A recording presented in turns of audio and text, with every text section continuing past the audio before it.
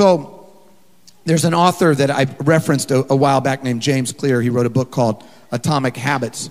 And in his book, he describes a very fascinating phenomenon that took place with the British cycling team over the last decade or so.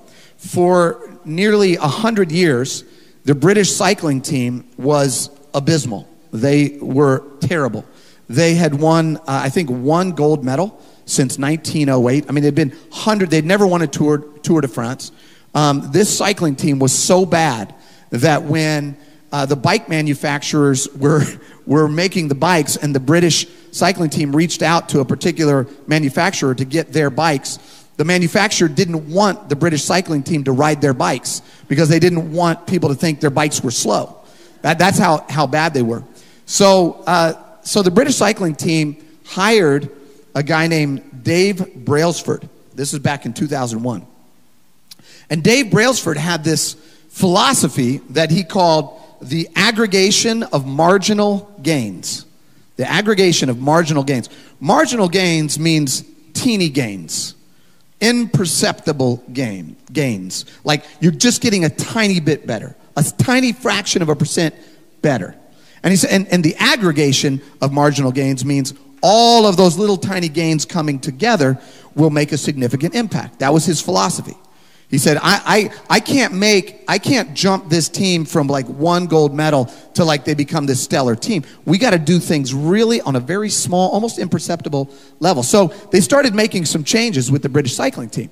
They started, some of the things you would expect. They refined the seats of the bikes so that they were a little more comfortable. They put rubbing alcohol on the tires so they had a little bit better grip. They gave the riders heated shorts so that their muscles would stay the right temperature, for maximum performance. They put biofeedback sensors on all the cyclists so they could figure out, how their heart rate was doing, their oxygen levels and all that. They put lighter suits on them. They were just trying to make these little tiny, none of those changes would make really that much of a difference, right? And then they even got even deeper. They started testing different massage gels to figure out which one helped muscle healing happen faster. They had a surgeon come in and teach the riders how to wash their hands like a surgeon, because any little bacteria or little virus or whatever, you could get a cold, make you sick. So they started washing their hands differently. They figured out what pillows and mattresses gave the cyclists a better night's sleep. They even painted the inside of the team truck white so that any little speck of dust would show up, because that speck of dust could get in a gear and make it harder to turn the wheel. So these teeny tiny imperceptible changes, these little gains that they made, and they were aggregating all of these together. Well, people thought they were, Brailsford was crazy. They're like, you're making such tiny imperceptible changes that nothing is going to change. But in fact, everything changed for the British cycling team. In 5 years, in Clear's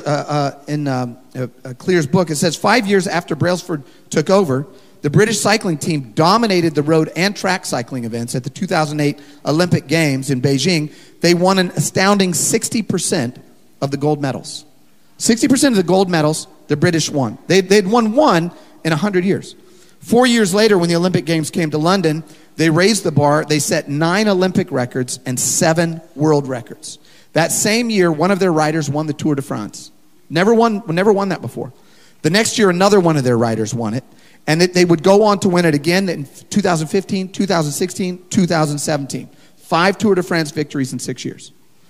During the 10-year span from 2007 to 2017, British cyclists won 178 world championships, 66 Olympic or Paralympic gold medals, and captured 5 Tour de France victories in what is widely regarded as the most successful run in cycling history. Why? Teeny, tiny, imperceptible, almost invisible changes. Today, I want to preach a sermon that I'm calling Invisible Habits. Invisible habits. We've been exploring this concept of habits and the idea that the habits you build will eventually build you, right? But a lot of times when we think of habits, we think of big habits. We think of big behavioral habits, big things that we're changing some sort of behavior. But the reality is, the most important habit to change is the habit that you have formed in your mind. Do you know that mental habits are more important than behavioral habits? I'll tell you why. Because mental habits are what cause behavioral habits, right? The action proceeds from the thought, and then the outcome proceeds from the action. So if you want to change the outcome, you have to change the thought, right? You have to start thinking differently in these. The habit that you're changing is invisible. Nobody can see what you're thinking right now. I wish I could. Some of you, I just want to know. Nobody can see what you're thinking, but your actions proceed from your thoughts, and then your outcomes proceed from your actions. So what I want to do in this sermon today, and I hope you're taking notes, next week, for real, we're going to hand out these sermon notebooks. For real. Everybody's going to get one, and you can start scratching down these notes. I'm such a nerdy note taker that this makes me so excited I cannot even tell you. Some of you are like, I don't want that dumb binder. Don't give me that stupid thing. Well, maybe I'll just keep one for myself, okay? But we're going to hand these out next week. So what I want you to do is I want you to take some notes today if you can, because what I'm going to give you from the scripture are 7 invisible habits that will fundamentally alter your life. Divine habits. You know, we talked about a few weeks ago, there are destructive habits, there are distracting habits, and then there are divine habits, right? The destructive habits are the ones that derail you, take you off the path of your calling and your purpose. Distracting habits are the ones that slow you down, where they don't totally throw you off, but they just keep you from accomplishing what you're supposed to accomplish. Divine habits are the habits that God tells us to do, that when we do them, they transform our lives. So I'm going to give you 7 of those from the scripture. Again, based on the presumption, the premise that the habits you build will eventually build you. The habits you build will eventually build you. Before I give you the 7 divine habits, I'm going to give you 6 destructive habits. And I want you to just see if any of these relate to you, okay? I'm going to start with 3 that are directed towards other people. 3 mental habits, invisible habits that we can fall into directed towards others are criticism, judgmentalism, and cynicism. I'm going to take long pauses so that you can just let things sink in this morning. Criticism is nothing is good enough for me. Judgmentalism is no one is good enough for me. Cynicism is no thing and no one will ever be good enough for me, right? Cynicism is when you always are questioning other people's motives. You think that everybody has bad motives, and so you never accept help. You never accept assistance from anyone, because, and you know, maybe something bad happened in your past, and so everything you look through the lens of cynicism, and you think, what do they want from me? What's it about? And so you refuse to even open up and receive the help that is offered to you because you're afraid that somebody's going to bite you. You're afraid that you're going to get hurt, right? And we can fall into these rhythms of mental habits where our first reaction is criticism, judgmentalism, or cynicism. Have you ever walked out of a movie where, like, you're thinking about the movie, or you walk out of a church service, you're thinking about the church service, or you walk out of some event and you're talking with friends or family member, and somebody in the group just starts finding the fault with the thing? You ever seen that? Where, like, you're going, man, this was amazing, I'm kind of processing this thing, right? And somebody in the group just starts going, yeah, but did you notice that the I don't know, I just didn't really like the carpet in there. Did you like the car? I just didn't really like it, right? You know? And then what happens is your mind goes down that little trail, and now you're leaving behind all the good stuff because you're criticizing. The same with judging, right? Somebody else is not the way that you think they should be, and you think you're better. And so you leave that relationship going, you know what, I just don't feel that person. I just don't think they're that great. So we can get into that mental habit. The destructive mental habits that are directed at ourself are 3 more: comparison, self-pity, and worry. These are 3 destructive, invisible habits that you and I tend to and can be tempted to carry around that will completely take us off course, right? Comparison is where I go, my value is based on your gifts, not God's gift of grace towards me. Right? I see somebody more gifted than me. Now I'm comparing myself to them. Now I'm downgrading myself because I'm not as gifted as them. Right? Self-pity is like I'm just overly, excessively obsessed with my own problems. And then worry is I just don't trust God. Right? I just don't really trust God because I'm worried about the outcomes. Right? So these are three patterns, three kind of habits, mental habits that we can get into. But I don't want to stay on those today. I just wanted to list those to call them out because I know that some of us are tempted by those. But here's what God wants for us, all right? I'm going to give you this passage from Philippians 4:8, and then we're just going to dive right in. Philippians 4:8 says this, "Finally, brothers and sisters, whatever is true, whatever is noble, whatever is right, whatever is pure, whatever is lovely, whatever is admirable, if anything is excellent or praiseworthy," what? Think about those things. Develop a habit, an invisible habit of orienting your mind toward things that are true and noble and right and pure and lovely and admirable and excellent and praiseworthy. But you have to do that over and over. You have to develop the habit of focusing on those things. The word there in Greek is the same word where we get logic. Think on those things. Reason about those things. Think through those things. Analyze those things, right? So what the scripture is telling us here is to develop a divine mental habit of orienting your mind towards that which is good and right and holy and pure. So how do we do that? I'm going to give you 7 habits. We're going to go quickly, okay? Because there's a ton of content, and I'm going to end roughly on time today. Amen? I'm going to build a habit of that so that when we go to 2 services, it'll be easy peasy. Ready? Here's the first one. What I call a habit of continual gratitude. Habit of continual gratitude. In Luke 17, the scripture says this, "Now on his way to Jerusalem, Jesus traveled along the border between Samaria and Galilee. As he was going into a village, 10 men who had leprosy met him. They stood at a distance and called out in a loud voice, 'Jesus, Master, have pity on us.' When he saw them, he said, 'Go show yourselves to the priests.' And as they went, they were cleansed." Somebody say cleansed.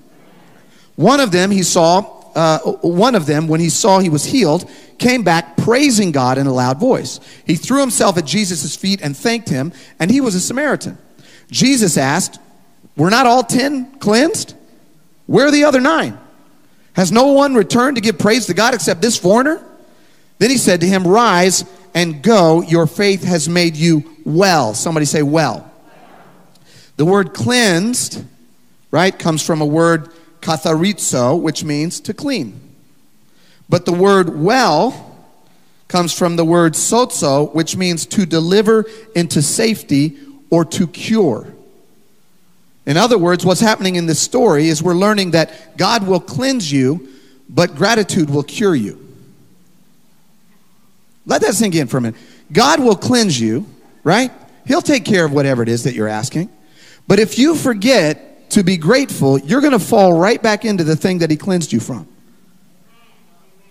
If God cleanses you from bitterness and you don't develop a habit of gratitude to God, you're going to end up back in bitterness. If you develop an attitude where you are grateful, an attitude of gratitude, what the old preachers would say, when you develop that habit of gratitude, it cures you. You don't fall back into the bitterness, right? Because now you have a completely different habit. The bitterness was a habit. Gratitude is a habit, right? God will cleanse you. Gratitude will cure you. When we planted One Family Church years ago, 10 years ago, we had 11 people. We had 11 people. And you know what? And this is the truth. I was so thankful for those 11 people, even though one of them was my wife. So that was 10 left. And we were counting kids. We were counting dogs. I mean, we were counting any living, breathing thing. We had 11 living things, right? No. But I was grateful for the 11 people. So I wasn't ungrateful. I was grateful for the 11. Very grateful. So then when there was 50, I was also grateful. And then 100 and 150 and 200. And as we've grown, there's never been a point. And right now, I just feel grateful. Every year when I send out the the year-end statements and the year-end donor letter, I can't help but express how thankful I am. Because I just love being a part of this church. I just love it. I love it. I love it. It's my happy place. I like to be here, right? But it's because I just thank God for wherever we are in the process. Thank you for this, right?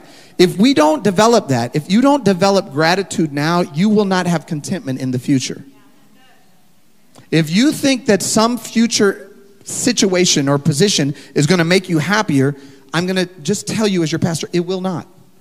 Unless you develop gratitude now, you will be discontent in the future. The scripture says this, 1 Thessalonians 5:16-18, rejoice always, pray continually, give thanks in what kind of circumstances?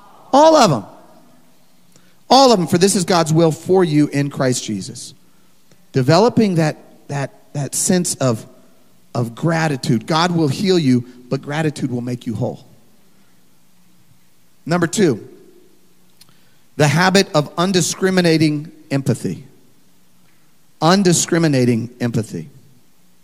In Luke 10:33-34, Jesus tells a story and he says, a certain Samaritan, as he journeyed, came to where he was, and when he saw him, he had compassion. He's telling the story about the Good Samaritan and the man that had been beaten and robbed at the side of the road. And this Samaritan came, and a priest had walked by. You know the story. A Levite had walked by. But a Samaritan came, and the difference between the priest, the Levite, and the Samaritan was the Samaritan had empathy. The Samaritan said, I see a man hurting, and I'm going to go over and I'm going to help him because I can feel what it must feel like to be in his shoes. You know what he didn't say? This is important, guys. He didn't say, not my fault. He didn't say, I'm not responsible for that. He didn't say, I didn't do it. He didn't say any of that. It's called taking responsibility irrespective of culpability. Man, somebody give me a groan, something. Let me know.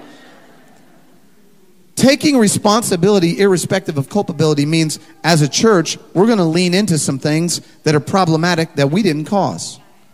We're going to try to heal some situations that wasn't our fault. We're going to try to address some injustices that we didn't start. Right? When you see someone hurt, when you see an injustice, when you see a pain, the first question is not, well, am I responsible? Did I do it? What you do is you have empathy for that pain. And you go, you know what, if I was there. This is what intercessory prayer is. Intercessory prayer is not praying for someone, it's praying as someone. It's when you put yourself in the shoes of somebody else. And you put yourself in their pain, you put yourself in their circumstance, and you go, you know what, I'm gonna lean into this. I'm gonna take responsibility irrespective of culpability. It doesn't matter whether it was my fault. I'm gonna take some steps to bring about some righteousness and some justice. Amen, somebody? Number 3, habit of perpetual forgiveness. Oh, I might just stop after this one. Notice it's perpetual forgiveness. You know how many times you have to forgive people? All the time. All the time, every day. In fact, Peter was trying to define it, put it in a box. He came to Jesus, Matthew 18, he says, Lord, how often shall my brother sin against me and I forgive him? I feel that question, man, because there's a limit. You know, somebody messes you up, you're just like, my limit is less than 7, though. Mine is like 1.5. Are you with me? When somebody messes me over, I'm just kind of like, man, I don't really feel like I want to ever talk to you again. I just don't, right? I just feel that way. Peter is like, I'll do it 7 times. How about that? Right? 7 times. Is that good? You know what Jesus says, right?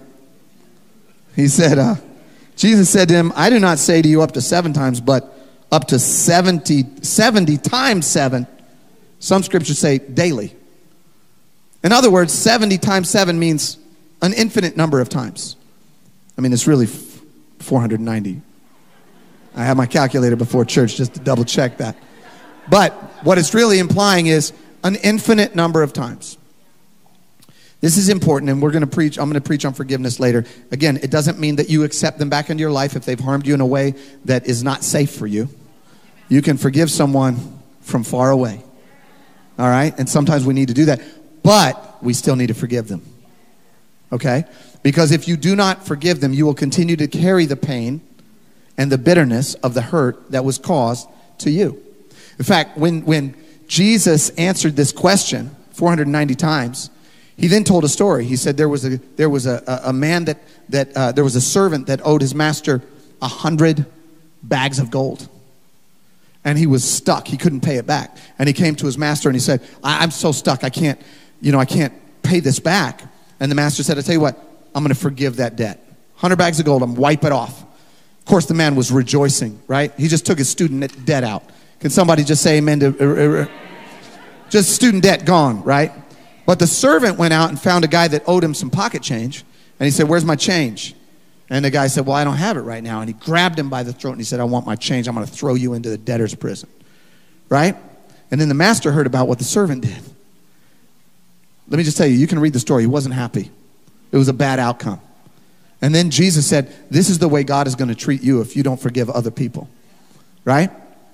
Until you forgive your past pain, you cannot fulfill your current potential. Let me just tell you this. When you do not forgive your past pain, you are going to fight the people in your current life about something that somebody else did to you. You are going to attack people that are trying to help you because somebody in your past hurt you. And you're fighting that person in the present. You're fighting a ghost of the past in the body of a person right in front of you who had nothing to do with it. You cannot move forward. Somebody needs to get this so that they can be free. You cannot move forward if you are holding on to pain from your past. I promise you this from a very deep personal place. I would promise you this is true. I guarantee you this is true. If you hold on to any little sliver of bitterness towards somebody who harmed you, even if the harm was horrible, you will not move forward in your present. You will not. You cannot. Because the God that forgave you says to you, I need you to forgive them. I don't need you to bring them into your circle of friends. I don't need you to, Facebook friend them, but I need you to forgive them so that I can forgive, so that you can receive my forgiveness. You cannot grow if you do not let it go. Somebody told you should take notes. Amen. Number 4 is the habit of divine contentment. I'm going to go quickly. The habit of divine contentment. Philippians 4:11 through 13. I have learned, Paul says, to be content whatever the circumstances. I know what it is to be in need. I know what it is to have plenty. I have learned the secret of being content. In any and every situation, whether well-fed or hungry, whether living in plenty or in want, I can do all this through him who gives me strength. I can be content because my contentment is based on my relationship with God, not on my relationship to my circumstances at the moment. If I'm happy in plenty and angry in little, then I'm not going to find contentment. But if I'm content in God, I can walk through plenty, I can walk through little. I can walk through good times, I can walk through bad times. Because I am feasting on the nourishment of God. Right? One of the preachers, we were at a conference this week, one of the preachers said, if you're not hungry for God, then you're probably full of yourself. I wrote that one down. The thing is, if we are nourishing ourselves on God, we will be content in good. This is why I say I can do all this. I can do all this contentment through Christ who gives me the strength. I'm relying upon his strength. We had a woman years ago at our church. Her name was Rosie. Some of you might remember Rosie. She was there in the very early days, and she got sick and was in the hospital with a blood clot. And older woman and just a beautiful woman of God. And I went into the hospital and I was all prepared to be, this is early on, I'd been a pastor for a couple of years. I think I put my suit on and, had my whole little uniform, like I'm going to go to the hospital, and, and I was expecting to be all long-faced and, oh, Sister Rosie, we're so sad to see and I got in there, and she was reading a magazine, and I said, oh, hi, Rosie, how are you? And she's like, great, how are you? And I was like, well, I'm pretty good, but you're in the hospital. And she's like, I know, they're bringing me food. I've got a TV right here. There's no kids. There's no grandkids around. I'm having such a nice time. I've got these magazines.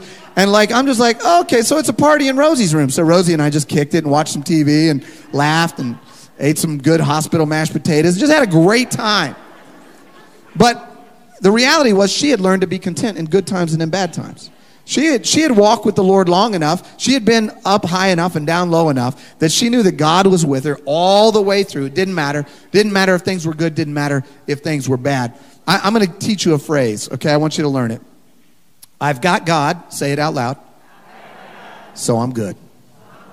I've got God. So I'm good.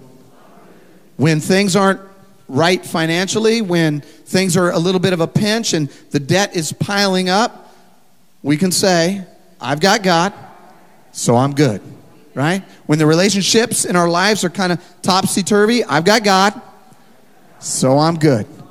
When school is just the crushing stress of college is coming down on you and the tests are coming and the quizzes are coming, I've got God, so I'm good, right? There's a contentment in knowing that, man, I can do all of this through Christ, but it's a habit of the mind. Discontentment is a habit of the mind.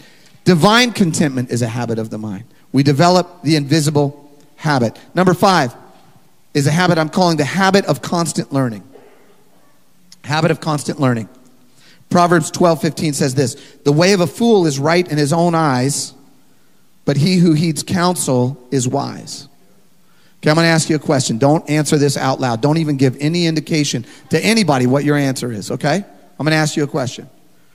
Are you wise or are you a fool? Just answer in your own mind. Are you wise or are you a fool? If your mind just jumped to, I'm wise, you're a fool. Sorry. Because a wise person knows their foolishness. But a foolish person does not know their foolishness. A foolish person is wise in their own eyes. A foolish person is right in their own eyes. But a wise person says, I need other people to help me see my foolishness so that I can be wise. You only get wise a few different ways. One way is through the perseverance that you have to endure of the consequences of your foolish decisions. That's one way to do it, right? You just go through the consequences of your foolish decisions and you go, oh, well, that wasn't wise, and next time I'm going to make a better decision. Another way to do it is to watch the consequences of other people's foolish decisions. That's a better way, somebody. Right? You go, oh, man, that was foolish. Look at the consequences. I don't want to do that. But even a better way is to let a wise person tell you what to do and what not to do, and listen to them. Spend time at the feet of the wise. Spend time getting counsel. Spend time spending energy and time listening to people who are wiser than you. It's better to, this is an old phrase they used to say, better to be silent and thought a fool than to speak and remove all doubt. Amen. I got a story for that one, but I'm going to keep moving. Number 6, habit of deferential honor. This is a mental habit, an invisible habit. A divine habit, deferential honor. Luke 14:7-11 says this, when somebody invites you to a wedding feast, do not take the place of honor. For a person more distinguished than you may have been invited. If so, the host who invited both of you is going to come to you and say, please give this person your seat. I added the please just because I felt like I needed to be more polite. Then humiliated, you will have to take the least important place in the house. But when you are invited, take the lowest place, so that when your host comes, he will say to you, friend, move up to a better place. Then you will be honored in the presence of all the other guests. For all those who exalt themselves will be humbled, and those who humble themselves will be exalted. This is important for somebody today. And I'm going to tell you a real life example of this. I'm just going to give you this real life example. I was at a conference this week, and I was at a conference, a bunch of our staff, we were down in Texas. We were at this conference, and I was with my coach. My coach is a guy named Conway Edwards, and I just really like being around him. He's a great pastor, really smart guy, and I really enjoy his company. And his wife, Jada, is super smart and great teacher and just amazing. They're an amazing couple, and I really enjoy them. And I got invited to this little luncheon with them. And it was a small luncheon just for a few people. And it's a big conference, but I was like, oh, man, I got invited to the luncheon. So I go to the luncheon. Rebecca and I go to the luncheon, and I was late, and it was like in the back of the line, and I got my food, and there's a big dining room table, like a big conference table, and there's only one seat left because all the seats were taken by the time I got through the line. And there was one person behind me. So I walk over to that seat, and I'm like, this only seat, right? And Jada was sitting right here, and I just thought, man, I really want to sit here because, like, this is such a good table to sit at. But this scripture came to mind. I'm telling you, like that. And I thought, well, I can't really sit here because when Dr. Conway comes back in, this is probably his seat, and so I don't want to sit here and, mess it up. So I went over to the couch and awkwardly sat by myself on the couch with my plate on my lap. Now, if I do something really good and spiritually mature, I need to tell you about it, okay? Because it's not every day that these kind of things happen, okay? Can I just share, like, when I do something right? So I go and I sit on the couch, and I'm, like, eating my food on the couch. And the guy behind me, and I won't tell you his name, but he was like a big-time guy. He's a big-time guy, and you would know him, some of you. He walks over, and he goes right up to the chair. He goes, anybody sitting here? No? Okay, cool. And he sits down. He takes the seat that I gave up. And I was like, the whole parable's not working, Jesus. Like, this whole story you told that I'm trying to do. But watch what happened. Watch what happened. I'm sitting there. Dr. Conway comes in back into the conference room. And he sees me sitting over there. So I go over and he sits down. And I actually got up and went over to him. So I'm just standing. Now I'm standing eating. This is like super awkward. Like everything about the whole thing is awkward. And he sees me and he goes, what are you doing? Take my seat. He gives me his seat. He goes out into the other room and he grabs 2 or 3 more seats. He brings them in. He pulls his seat right up next to my seat. We're knee to knee. And he talked to me alone with one other guy there for a whole hour. The whole time I got to hang out with my coach and listen to him and talk to him, right? Why? Because I didn't take the seat of honor. I thought, thank you. You're like, you know what? He does this kind of thing so rarely. We should just encourage him. Here's the reality. Seek service, not status. Seek service, don't seek status. When you seek status, you will not achieve it. Or you will achieve it and it will be empty. But when you seek service, you will find meaningful status. Lift yourself up and God will take you down. Take yourself down and God will lift you up. That's what Jesus is saying in this passage. If you want to develop a divine habit that's going to take you places in life, develop this habit of deferential honor. Honor those above you, honor those beside you, and honor those below you. Deferential honor. Last one. Ready? Habit of eager expectation. Develop a habit of eager expectation. I'm going to give this one real quick because I don't want to run out of time. Luke 11, 5 through 10. Jesus said to them, suppose you have a friend. You go to him at midnight and you say, friend, lend me 3 loaves of bread. A friend of mine on a journey has come to me and I have no food to offer him. And suppose the one inside answers, don't bother me. The door's already locked and my children and I are in bed. I can't get up and give you anything. Jesus said, I tell you, even though he will not get up and give you the bread because of friendship, yet because of your shameless audacity, you keep knocking. He will surely get up and give you as much as you need. So I say to you, Jesus says, ask and it will be given to you. Seek and you will find. Knock and the door will be open to you. For everyone who asks, and in the translation is there, everybody who keeps asking receives. And the one who seeks and keeps seeking finds. And the one who keeps knocking, in other words, develops a habit of knocking, the door will be opened. He's saying, look, I want you to have eager expectation. I want you to keep knocking. I want you to keep coming after me. I want you to develop a mental habit like that. Last story, and then I'm going to close. You can help me, David. Last story is this. My son, Augustine, is a spiritual master of this particular habit. He's got this one down. When he wants something, He just thinks he's going to get it. And so he keeps asking. And so maybe 3 months ago, he asked for a pull-up bar. Dad, can I have a pull-up bar? And I was like, nah, I don't think so.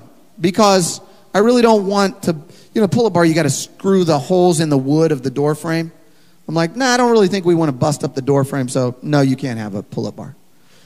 So, maybe a couple weeks, 2 weeks later, Dad, I really want a pull-up bar. And I was like, well, yeah, but no. I mean, babe, can we get him a pull-up bar? Because I started breaking down pretty early. She's like, no, I don't really like the way, you don't want a pull-up bar. It just doesn't look good. If a company comes over, you got a pull-up bar in the doorway. Like, nah. I'm like, sorry, son. Mom said no, so yeah. Right? So he's like, okay. Well, a couple weeks later, Dad, can I get a pull-up bar? Like, well, I think we'd already talked about this. And no, but I start to break down after a little while. He's like, I'll pay for it. It's like, all right, well. Anyway, so guess what I did last weekend? I screwed up a pull-up bar in his doorway, and he's real happy about that. Can you just show him? Yeah, there he is. Right? The reason he has a pull-up bar is because he kept asking. He kept asking for a pull-up bar, and he expected eventually he was going to get it. Some of us need to develop that audacity, that eager expectation that we have a Father who actually wants to give us what we need. And so we just develop a habit of going, Father, I want to come after you. I want to keep coming after you. You can take that picture down. Father, I need more of you. I want to develop these habits. Now, I'm just going to tell you this as we close. All of those destructive habits that we talked about at the beginning, I've experienced all of those, and so have you. All of us have experienced criticism, judgmentalism, cynicism, comparison, self-pity, and worry. Some of you are experiencing that right now. Some of you are in that habit, and it's not taking you where you want to go. David said something in Psalm 51, and I'm not going to put it on the screen. He said, create in me a clean heart, O Lord, and renew a right spirit within me. What I want and what I believe God wants for every single one of us in 2022 is to start changing some of our invisible habits. Some of our default lines of thought need to be crushed. And we need to start developing some new habits. We need to start aggregating some marginal gains, some small, invisible, incremental mental habits that will slowly alter and adjust our behavioral habits that will ultimately affect and impact the trajectory of our life. God wants us to win the gold medal. He wants us to fulfill the potential that we have. He wants us to actually live into the fullness of what He's created us to be. But in order to do that, we need to align our mind with Him. We need to align our heart with Him. Do you know all of those destructive mental habits arise from pride? Every single one of them arises from pride. Cynicism, criticism, judgmentalism, self-pity, worry, comparison. It's all pride. It's all pride. All of the divine mental habits arise out of the womb of humility, where you say, God, I humble myself before you. I honor you with my heart, my soul, my mind, my body. It's all yours. And I'm grateful for everything that you've given me. And I forgive those who have hurt me because you've forgiven me. And I have empathy for those in pain, even though I didn't do anything to cause their pain. Right? Because I want you to have empathy towards me, and you reached out to me when I was in need. I'm content, Lord God, in what you've given me. I want to get wisdom. I want to gain wisdom. I want to honor those who are deserving of honor. And I want to have eager expectation. I want to have hope, God, for the future. I'm going to give you the last scripture, and then we're closing. The mindset of Jesus was fascinating. Philippians 2, 3 through 11, it says this. It says, let nothing be done through selfish ambition or conceit, but in lowliness of what? Lowliness of mind. Let each esteem others better than himself.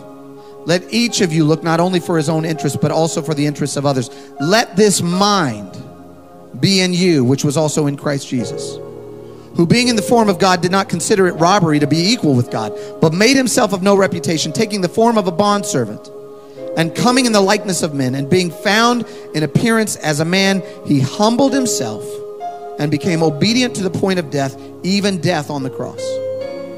Therefore God has also highly exalted him and given him the name which is above every other name, that at the name of Jesus every knee should bow, of those in heaven, of those on earth, and of those under the earth, and that every tongue should confess that Jesus Christ is Lord, to the glory of God the Father.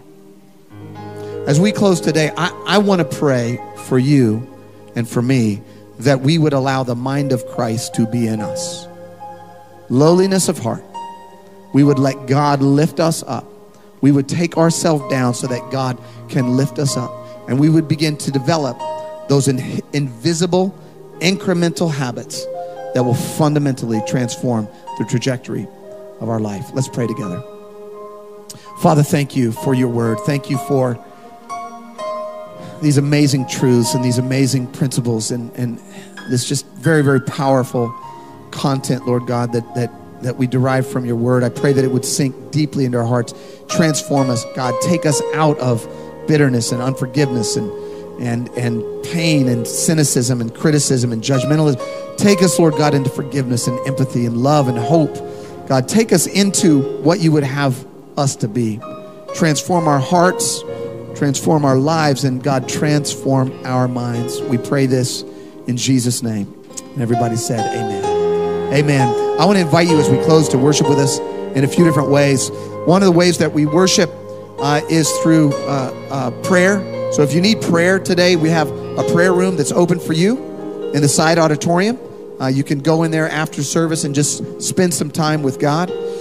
If you are a member of our church, or if this is your church home, we invite you to give. We invite you to participate in giving and partner with us as we reach not just this city, but around the nation and around the world. And you can do that online.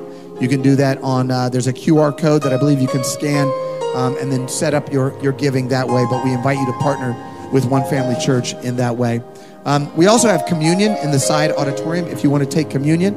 If you are a guest or a visitor, we actually have a gift for you. Would you hand me a connection card? I want to show you, we have these connection cards. They're right in the slot right behind you there. And if you will take a moment, fill this out, and drop it into a basket on the way out, we have a free gift for you. It is it's called Right Now Media. It's a video-based Bible study, 17,000 videos or 20,000 videos, video-based Bible studies, awesome stuff that we'll just give you a subscription. We've already paid for it. Our church family has paid for it. We want to give it as a free gift to you. If you don't have this and you're a member of our church and you've been here for 1,000 years, you can still fill this out and we'll make sure you get it as well. But we just want you to know that you're welcome. Will you stand with me today as we close out? Let's open our hearts, let's open our mouths, and let's worship God in song. Amen.